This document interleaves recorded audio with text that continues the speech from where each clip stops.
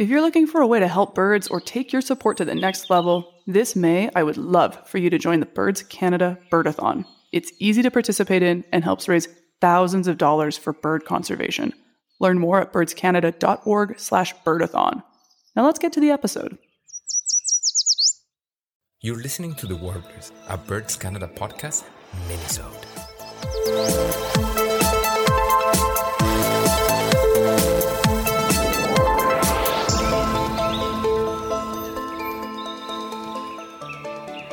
Hey Warblers, welcome to another Minisode. I'm Andrea Gress, and many of you will know that in addition to this podcast, I also coordinate the Ontario Piping Plover Conservation Program for Birds Canada. I'm always trying to sneak plover content into each episode. Well, it's June, so it's peak Piping Plover season, and it's also Pride Month. Birds Canada welcomes everyone to explore birds and nature with us. Today's episode tells the story of same-sex clutch rearing observed in the piping plover population this season in Ontario. Now, I have to warn you, like many great love stories, this one also ends in tragedy, but that doesn't mean it's not worth telling. Our lead character is Chewie. Chewie is an endangered piping plover that hatched from Sandy Island Beach State Park in New York in 2019. Her nickname, Chewie, was given to her by the researchers that year, and I think you can all guess that they were big Star Wars fans. She's also uniquely identifiable by her leg bands, but Chewie is better. So she hatches in 2019. The following year, we see her at Hanlan's Point Beach on Toronto Island. We were working with a different nesting pair, and we noticed her off on her own, looking kind of odd, if I'm being honest. I've seen a lot of plovers and their behaviors around nests and just throughout the seasons. But this one, she looked like nervous and uncertain of herself.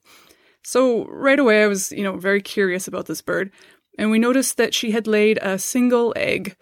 And it was just her egg. There wasn't really a scrape in the ground. It was just plopped there. And she was all alone. And there were no other males on the beach. And I just instantly fell in love with her.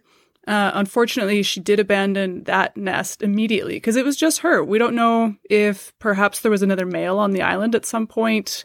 Maybe something happened to him. Lots of mystery, but that was my first introduction to Chewie. So Chewie leaves Hanlan's Point and we don't see her again until the following season. So that brings us up to 2021. Chewie ended up at Darlington Provincial Park near Oshawa, Ontario. Now, she wasn't the only one there. There was already a nesting pair, Blue and Miss Howard, and then there was another single female, 086. And I'm embarrassed to say that we've never given 086 a proper cute nickname, so she just gets referred to by the numbers on her bands. Sorry, girl. So anyways, this beach has 4 birds, 1 male, and 3 ladies. So it turns out when there's too many females and not enough males, the behaviors can get kind of interesting. Blue ended up mating with all 3 females on that beach, which is not typical for the species. Usually plovers find a mate, they pair up for the season, and they just stick together and they work as a team. He was only helping Miss Howard with her incubation and chick rearing as well, and to their credit, they raised 4 healthy chicks that all survived and migrated, so that was success. Then there's poor Chewie and poor 086, each of them laying their own nests, and each of them with no help from Blue. Chewie's first nest was predated. She had laid 4 eggs, and they didn't last very long. But she tried again. She laid 4 more eggs. Still no help from Blue. This time, she incubated those eggs all alone for 33 days. Piping plovers, it's usually about 27 days for the nest to hatch. So we thought because she's doing this by herself, it's taking a little bit longer. We thought we're going to be so close to having this nest hatch. And then a predator got them again. The heartbreak. This year, Chewie returned to Darlington Provincial Park, as did Miss Howard and 086.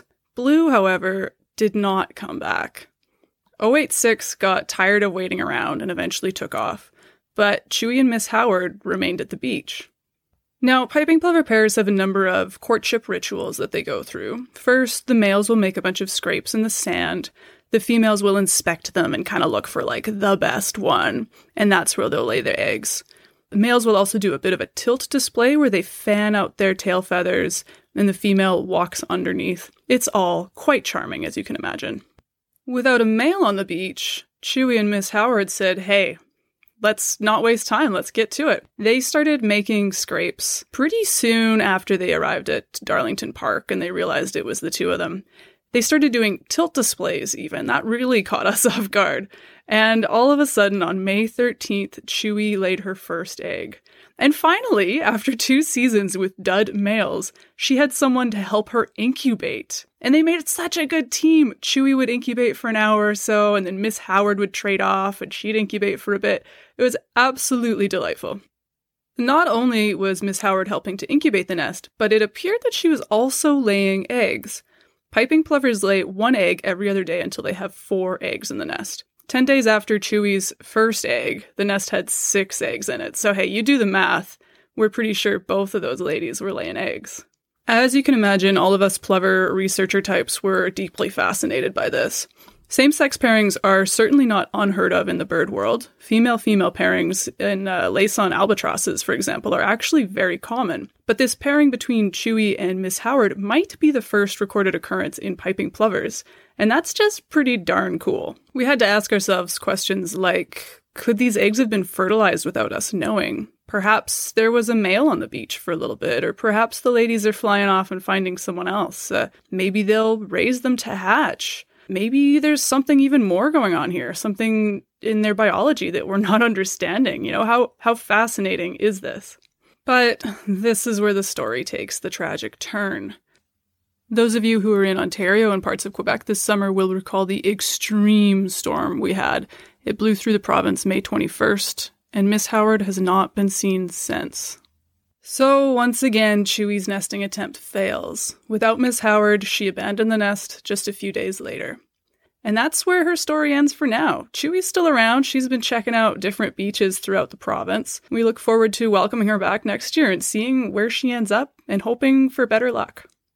The eggs were collected and they were candled to check for fertilization. Candling is a process where you shine a light through the egg to look for signs of development. They don't appear to have been fertilized, but they'll be sent for a deeper analysis. So even with losses like this, there's always opportunities to learn more and study. That brings me to our next episode. Our next full-length episode will feature a deep dive into all things piping plover. We have guests joining us from Saskatchewan and Nova Scotia. They'll help us understand what challenges this species faces across the country and what you can do to help. And if you want to stay up to date on Chewie, you can follow the program on Instagram, Twitter, and Facebook at Ontario Plovers.